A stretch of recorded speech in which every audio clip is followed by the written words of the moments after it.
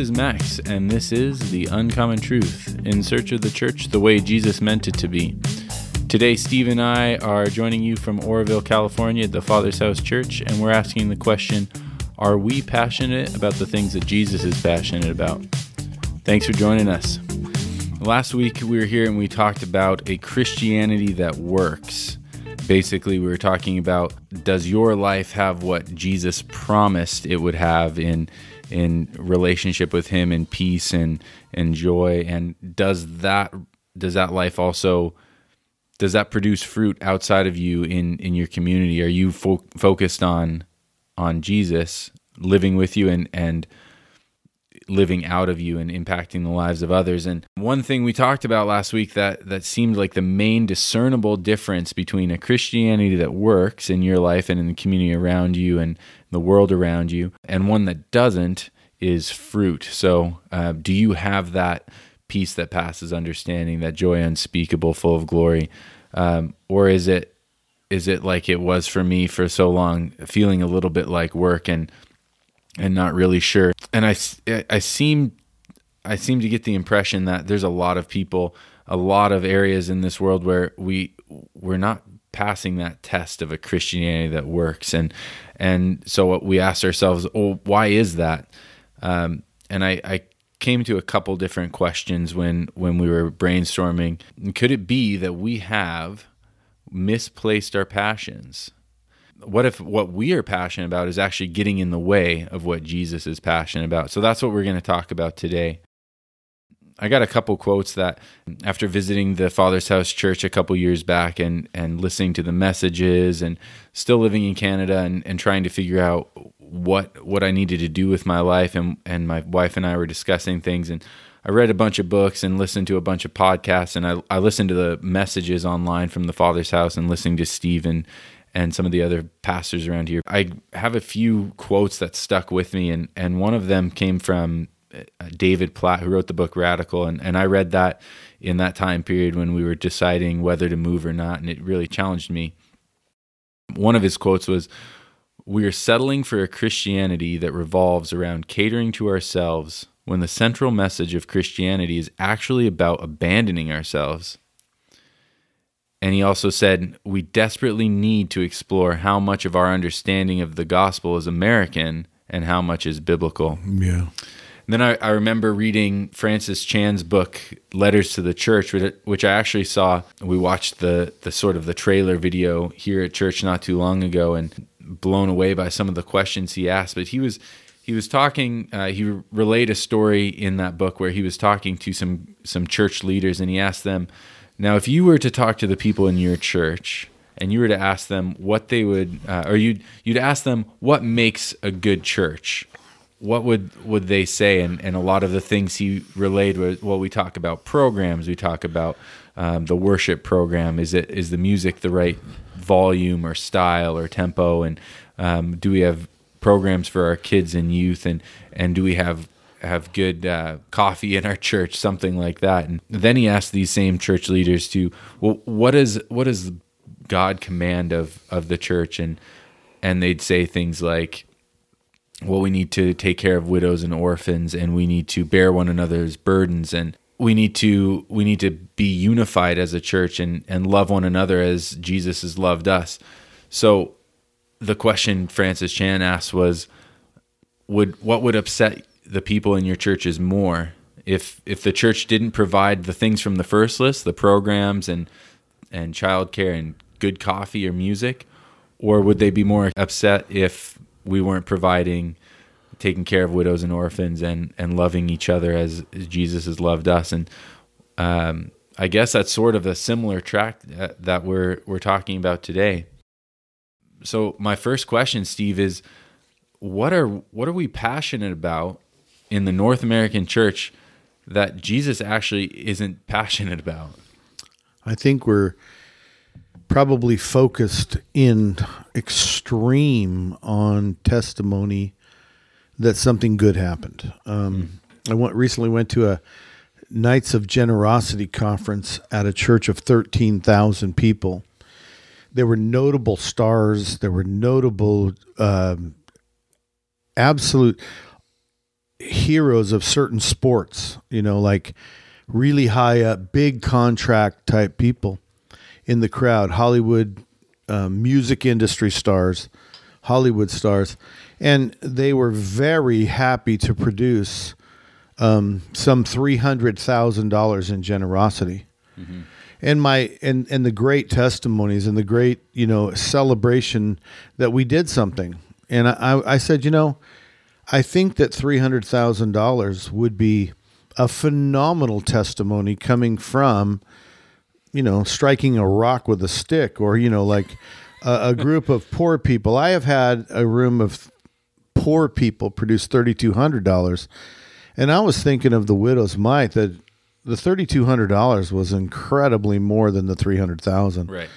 The one person sitting in the middle of the front row of that conference that night, it was the Nights of Generosity, and the one person sitting there could have given $300,000 from their breakfast money. I mean, it was what did we as a church really accomplish with 13,000 people in Microsoft's backyard with one of the richest communities in the world. $300,000, 13,000 people. I thought that's a great testimony because you just tell it as $300,000 you raised. But other places talk about other testimonies. They really heighten the testimony that something good happened, proving that God is real, proving that God is love, proving that God is with us. And I think that really that's the North American church. Go out and tell that you had 700 decisions for Christ. Not 700 disciples. I think what Jesus is passionate about is making disciples, turning people into disciples of Jesus Christ. And what I think he said, if you are my disciples, you'll know the truth and the truth will set you free. So the number one thing we should be looking for is truth and freedom. Are you free from the trappings of flesh? Are you free from the worries of health? Are you free from the fretting over future care like retirement and old age and college educations and who will pay for this and what will pay for that? Do you have a Father who is in heaven who will take care of you? I would, if I had resources, I would give my children everything. Would that be good for them? Probably not. But what I really judge my life by is, did I give my children a relationship with Jesus? I think in the North American church, we've lost touch of what's important. I think that it's epidemic that pastors' kids are not serving Jesus, that Christian households are not producing Christians, that people are saying, I've been there and done that, and I really didn't, it really didn't produce in me any joy. I didn't have any more joy, peace, or patience, or kindness, or goodness than my neighbors who weren't going to church. I just ended up going to church all the time. And it's sad because a generation ago, 55% of our people in America went to church. So how are you going to relight that fire? They say they've already been there. What they experience, they say they've already had it. How do you get them to re-listen, rethink about, re-come back to what the truth is? If truth is the point and they don't know the truth, how do you get them to come back when they think they know the truth? I've already heard it. Well, what is it you heard? Yeah. In my opinion, what Jesus was saying in Matthew 25 is, this is what the kingdom of heaven is like. My Father will gather the nations on that day, and he will gather them and separate them as sheep and goats, and he will say to one group, the goats, he will say, I was hungry and you did not feed me. I was thirsty and you gave me nothing to drink. I was a stranger, you didn't invite me in. I was naked and afraid, and you did not comfort me. And he'll say to the other group, I was those things and you did. They're like, what? Yeah, and both groups have the same answer, when. And I think that the real thing that North American church has taken away from the identification of truth is, are we meeting the needs of one another? Right. Not just ourselves, right? No, absolutely not. We're not meeting the needs of others. We are what sets us apart and causes us to not pass our torch to the next generation, to not be relevant or effective in our world. Right on our watch, abortion is being produced for after the baby is born. I mean, it's incredible contradictions of it's a $50,000 fine and 5 years in prison to disturb the egg of a bald eagle, but it is everyday happenstance to end the pregnancy of a human being. Right.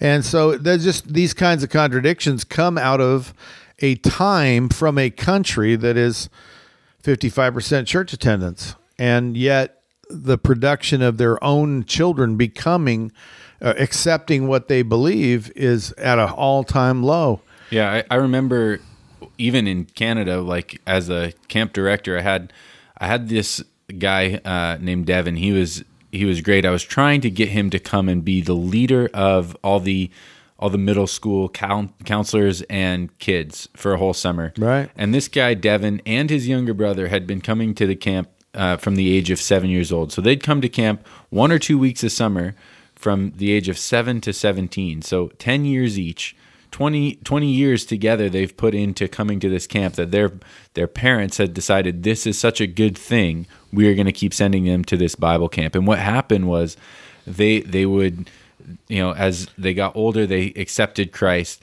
They got hooked up with friends that loved Jesus, and they ended up going to Christian school, and they had great faiths, and I wanted them to come work at camp. So I talked to Devin. He was 19, and I said, I want you for this job, man. What's holding you back from that? And he's like, well, my dad just doesn't think I should work at camp. He thinks I should get a real job. And I said, well, let's get this straight. He paid for you and your brother to come to camp for 10 years each. That's like $400 a summer for 10 years. And he thought it was good enough for you to come and be mentored up and discipled and trained up in Christianity. He thought that was good enough for his son, but he's not going to have his son do that for anybody else's kids. Right. And he's like, wow, I'd never thought about it that way. And this father, he wasn't a non-Christian dad that just, I guess my kids got tangled up in some weird Bible camp, or No. They drank the Kool-Aid. No, this was he was on the board of their Christian school, and he was right. this was your run-of-the-mill supposed Christian thinking, right? Is get a real job. And I saw that, like I expected that from my family who aren't Christians, and I start working at a camp for not a whole lot of money, and they're like, what are you doing? And then sell all my stuff and move to California, and they're like, oh well, that's just what you do now, I guess. But from Christians saying like, well, can't somebody else do that? And I think there's more Christian parents that would be uneasy about their kids going into foreign missionary work. They'd be more uneasy about that than they would about their kid getting a job at Starbucks down the street or something. Right. And I think it's because our passions are lying in a whole different ball field than the ones Jesus are in. I think our priorities are that we have tomorrow taken care of financially, responsibly, that we are responsible more than that we are charitable or kind or good or even happy. Our values are way out of skew, that happiness is not what we're after. It's security, or that security causes happiness, and yet we know that's not true. Security doesn't cause happiness. So what people really want is both security and happiness. And I think security and happiness comes from trusting God, who says, if your son asked you for a stone, would you give, or a bread, would you give him a stone? And it's like, how much more will your heavenly Father give you good things if you ask him? And so to have a heavenly Father is really the key to security and happiness, both. But I think the question being the North American church, where has it got away?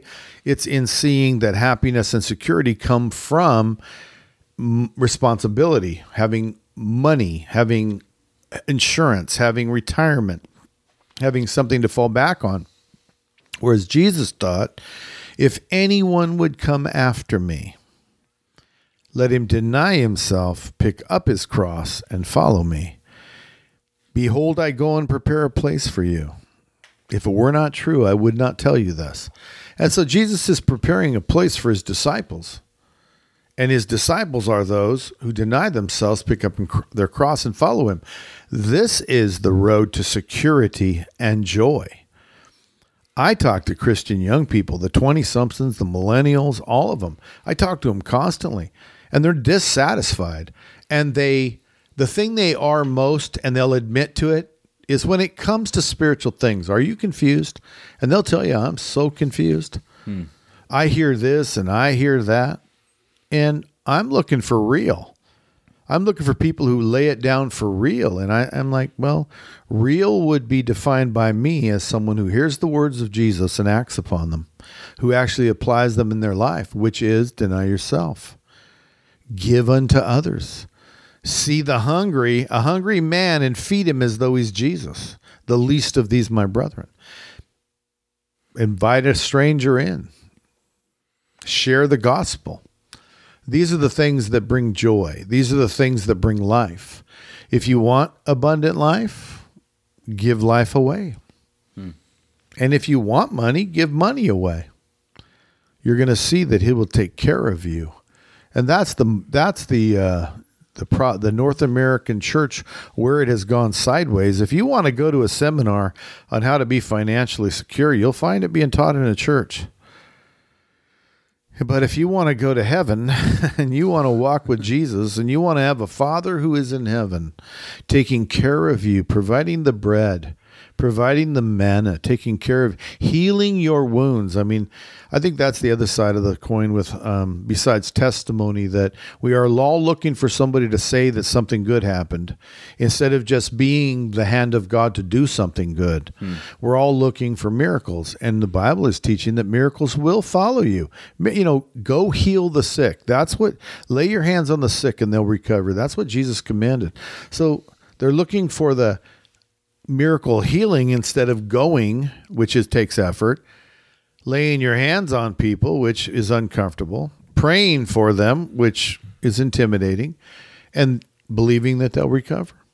All those things, as you're saying them, they seem like they jump in the face of the things that we value as Americans, like personal freedom, right? That's right. Like personal freedom, nobody gets to tell me what to do. That's right. When we see homeless people, we're uncomfortable because it's almost like that passage, whose sin caused this man to be homeless?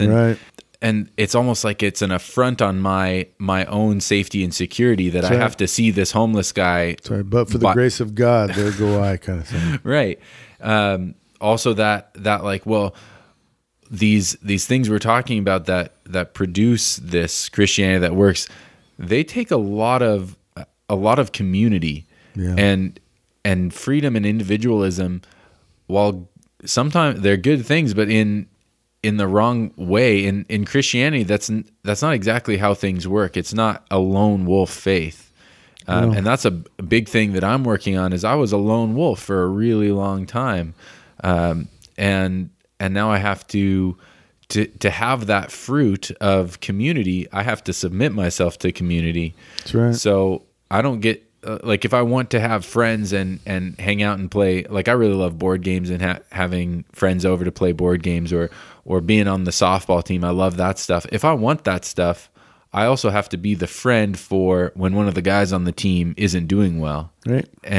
Or when one of the guys on the team needs help watching his kids because the women all went away for the weekend and you know, like as an American, I find those things unsettling. Like, oh, I have to help you, or I have to be accountable to you. Or I also see it in church shopping. Like that's a phenomenon that's pretty commonplace these days. Where when we're talking about church, I don't know. It seems to me it used to be like, well, I go to the church, the closest one that's of the denomination that I belong to, or believe in, and you know, it's almost like your family. You can't choose your family, so and nowadays it's like, well, I tried that church, but they were like 10 beats per minute on their worship, a little bit too fast or too slow for me. Or I followed this pastor's teaching for a couple of years, but then he said one thing wrong, and it didn't jive with my theology, and I'm going to just go find another church. And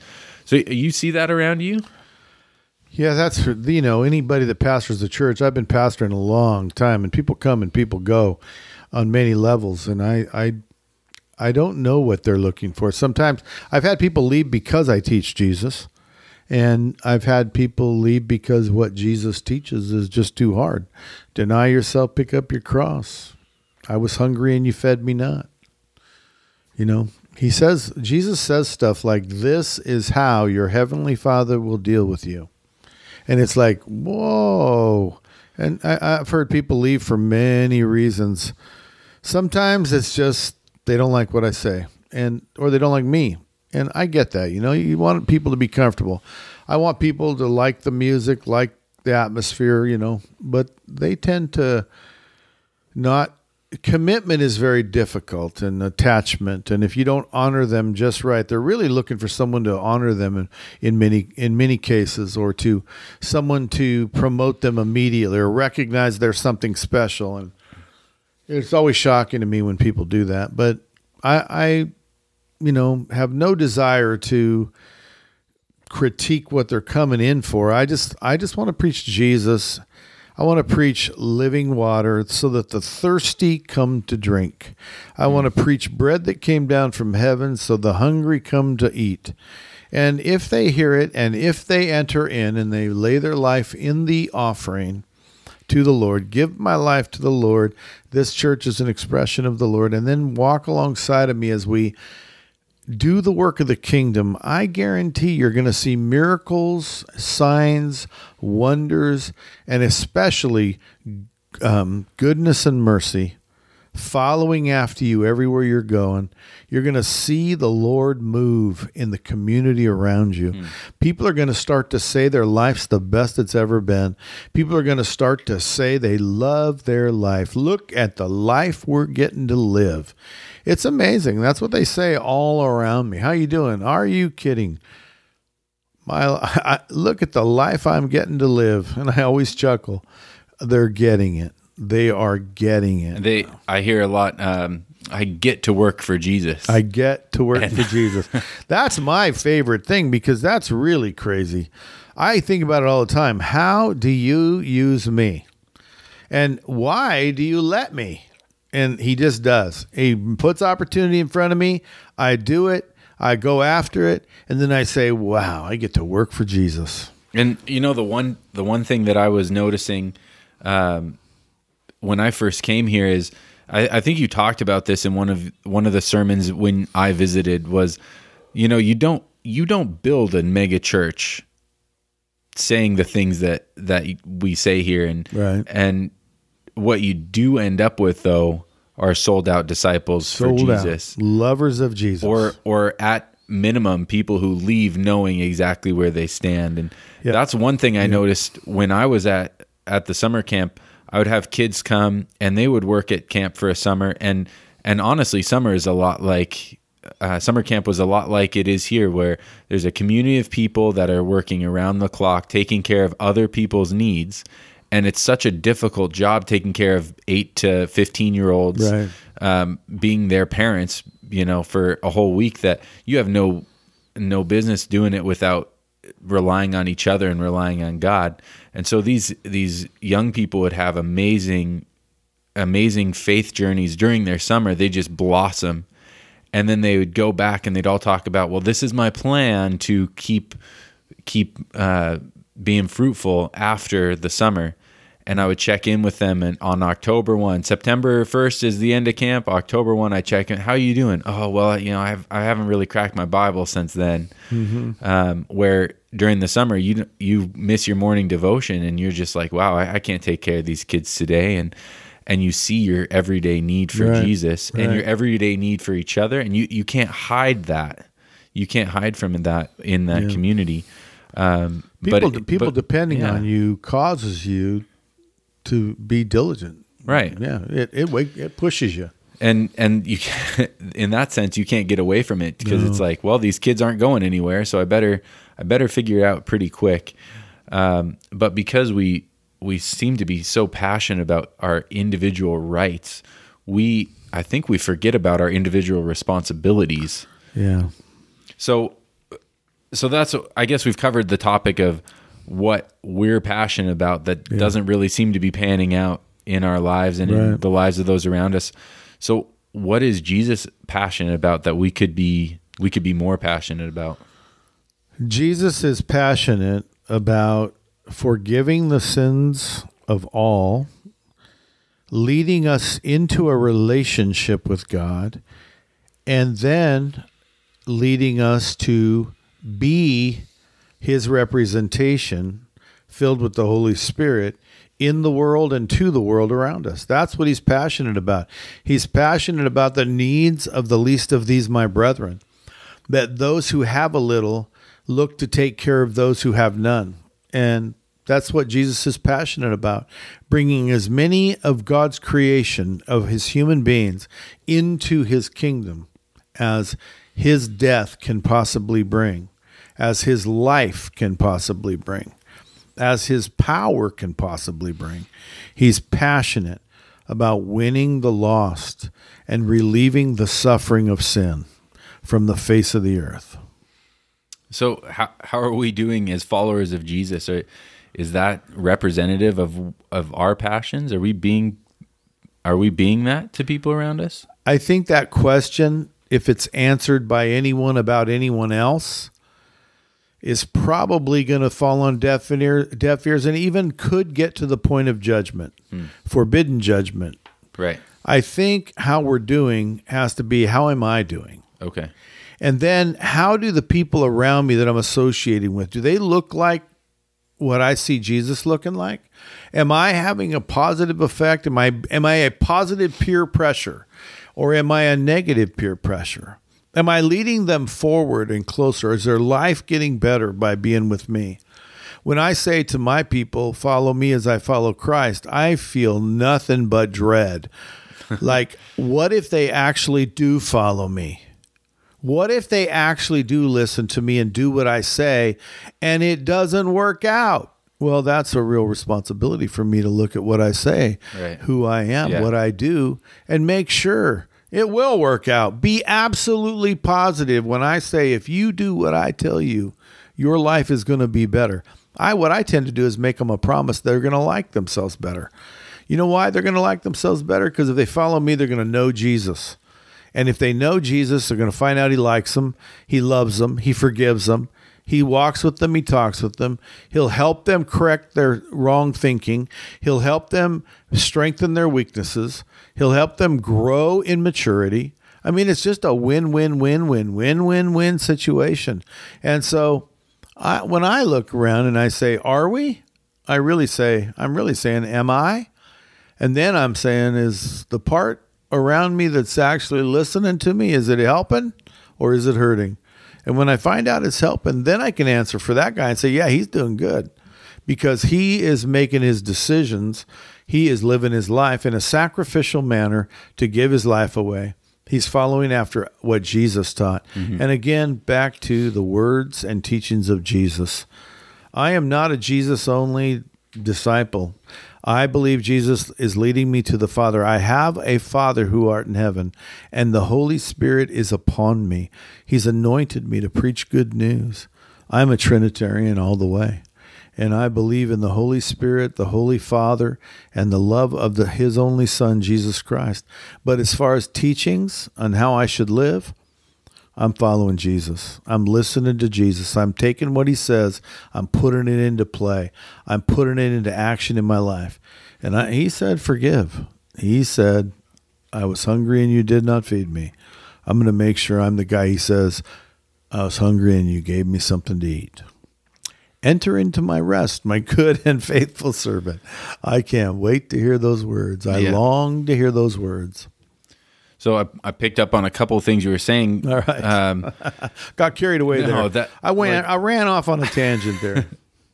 I picked up on on something you said, because it seemed like so opposite of my thinking before I came here. Yeah. Which was like that idea of sacrifice, that we're sacrificing for others because Jesus sacrificed for us. That's right. And that's the reason that's different, is because if we go back to what as Americans and as Westerners we're really passionate about, sacrifice is not on that list. It's almost like the first century Jews, when they just had a hard time even thinking about a Messiah that would die for them, because sacrifice was so low on their priorities. That was just such a taboo. And we're almost back full circle to, well, like, sacrifice? I don't need to sacrifice. I've got the American dream, or I've got my bank account, or I've got my personal freedoms, and now sacrifice is really difficult for us. And the other one that's really difficult, I think, for everybody is obedience, right? Like, yeah, no one wants to hear that. It's that's not how you build a mega church, by saying, let's obey Jesus. Yeah. It's a lot easier to say, my life's the best it's ever been, than it is to say, and this is how I got there, by obeying Jesus. Yeah, sacrificing everything and laying my life down for others. Like, I got to be honest, Jesus. it's hard. Like, we sold our stuff to come here, and I did that because I knew it was the right thing to do, but I didn't really like watching people truck my stuff out of my front door, right, minutes before it wasn't my front door anymore, right? Yeah. There's days where it's like, man, I could still go back to that couch. That was a nice couch. Yeah. Or that bed was really comfortable. I could sleep in that bed. And so it's like a constant battle, right? But having that assurance that I am following Jesus, and yeah, he's going to prepare a bed for me in my Father's house that's a lot better than the one that I just left. Yeah. Let somebody carry out my front door. But it is a struggle, and it just bites against everything that I was raised with. Like, take care of yourself before you take care of others, and right. Charity starts at home, and things like that. And like, I didn't even have Christian parents, but I knew enough of the American life to know that. And right. So I don't know, how can we bridge that gap between, we've obviously got these things that we're passionate about as Americans. We grow up in this culture, which our friend Jordy says, like, this is the lens through which we see the world, and now we're asked to actually, like, by Jesus, flip this entire thing around, our entire way of thinking upside down. How do we even know which way to go? I think it's pretty easy to turn around. I think it's so clear in your life what is selfishness and what is selflessness. We love to throw around the word love. We use love constantly. But in the words of Jesus, when he's talking about love, he is clearly talking about selflessness, and the lack of love is selfishness. And so if I can get anybody to listen to me, follow me, walk alongside of me, the thing they're going to learn the most is how to give what they have to others. That's really the turnaround. The whole world's telling us to hold on to what we have. You can't trust anyone but yourself. You got to have a nest egg. You got to take care of your old age. You've got to look out for your tomorrows. What's going to happen if the storms come? And Jesus is saying, why do you worry about tomorrow? And he's teaching us to lay down our life for one another and take care of one another. Even the healing, lay your hands on the sick and they'll recover. Go make disciples. It's all about serving others, giving to others, being the vicar of Christ, Christ on the face of the earth for others. So he says, give and you'll receive. How do I know I'm going to be taken care of? Give and you'll receive. If I know I'm giving, and I know I'm giving not to be, for the wrong reasons, I'm not giving so that I'll be all right. I'm giving and I can know I'll be all right because Jesus promises it. So that's how do you get it turned around? Start giving. So you're unable to give it all? Well, give more than you used to. Then when you're really comfortable giving that, give a little more. And when you're comfortable giving that, just keep increasing it. Keep pressing the issue and see. And I'm not just talking about money either. I'm talking about time, energy, life itself. You want abundant life? Give life away. Give and you shall receive. Pressed down, shaken together, running over. Good measure. The measure you use will be the measure used for you. That goes, what he was talking about there was forgiveness and judgment. It's the same thing. So when you give mercy and forgiveness, that's what you'll receive in abundance. When you give money, that's what you'll receive in abundance. When you give time, I don't have enough time. Well, give what you have away. You'll have more. Want energy? I'm so tired. Well, then give a little. Give what you got. Give what's left. And you watch. What you give away will become receiving for you. And that's how you get it turned around. If you can just teach someone to quit being self-absorbed, everything about me. A guy told me one time he missed work. Oh, I called in sick and some guy filled in for me. And he got held hostage in a robbery. A gun held on him for 12 hours doing my job. And I was waiting for him to say, that poor guy, I feel so bad for him. I want to go try to take care of him. I know he's got PTSD. He's scared. Yeah. He was scared for his life. His wife was, I wanted to go over and just tell him how sorry I am. He had to go through that. That's what I was waiting for him to say. And he said, can you imagine I have to live with that now? The guilt that he went through that because I didn't go to work. I went, man, that's the most selfish thought I've ever heard. All you're concerned about is how his bad situation affected you. Yeah. So if I can teach that man to begin to think of the other guy, I know that man will be turned around. He'll start to have joy in his life. He didn't have any. He was one of the more miserable people I've ever known. And if we could just turn him around, start thinking of other people, even point out, that sounded really selfish. All you were really worried about is you, and that guy went through hell. And he went through hell for you, really, in your place. And so that man really did. He got it turned around. He began to think other things, other ways, and started to think less selfishly. He started to give his life away. Then just like that, he started to have joy. He started to be less miserable because he was miserable. And I'd say today, if you ran across him, he'd tell you he's happy. He'd probably tell you greatest blessings in his entire adult life are in his life today. But it's because he turned around, because he just started thinking less selfishly, more generously. And he's kind of crippled up. He's kind of invalid. And he doesn't have a lot, but what he has, he started giving. And he started seeing his life change. And today he would say, my life's the best it's ever been. And I hope that answers your question. That's how you turn it around. You teach people to be less selfish, more selfless. That's helpful for me. Cause I gotta be honest, I'm not very long into this whole journey. Right. And I mean, I really understood it where I was at because I could see the immediate impact of me giving of my time, giving 5 minutes to a kid who in foster care, who's nobody in the past year has shown him the time of day. Right. And you can see that kid's face light up. I could see that where I was at.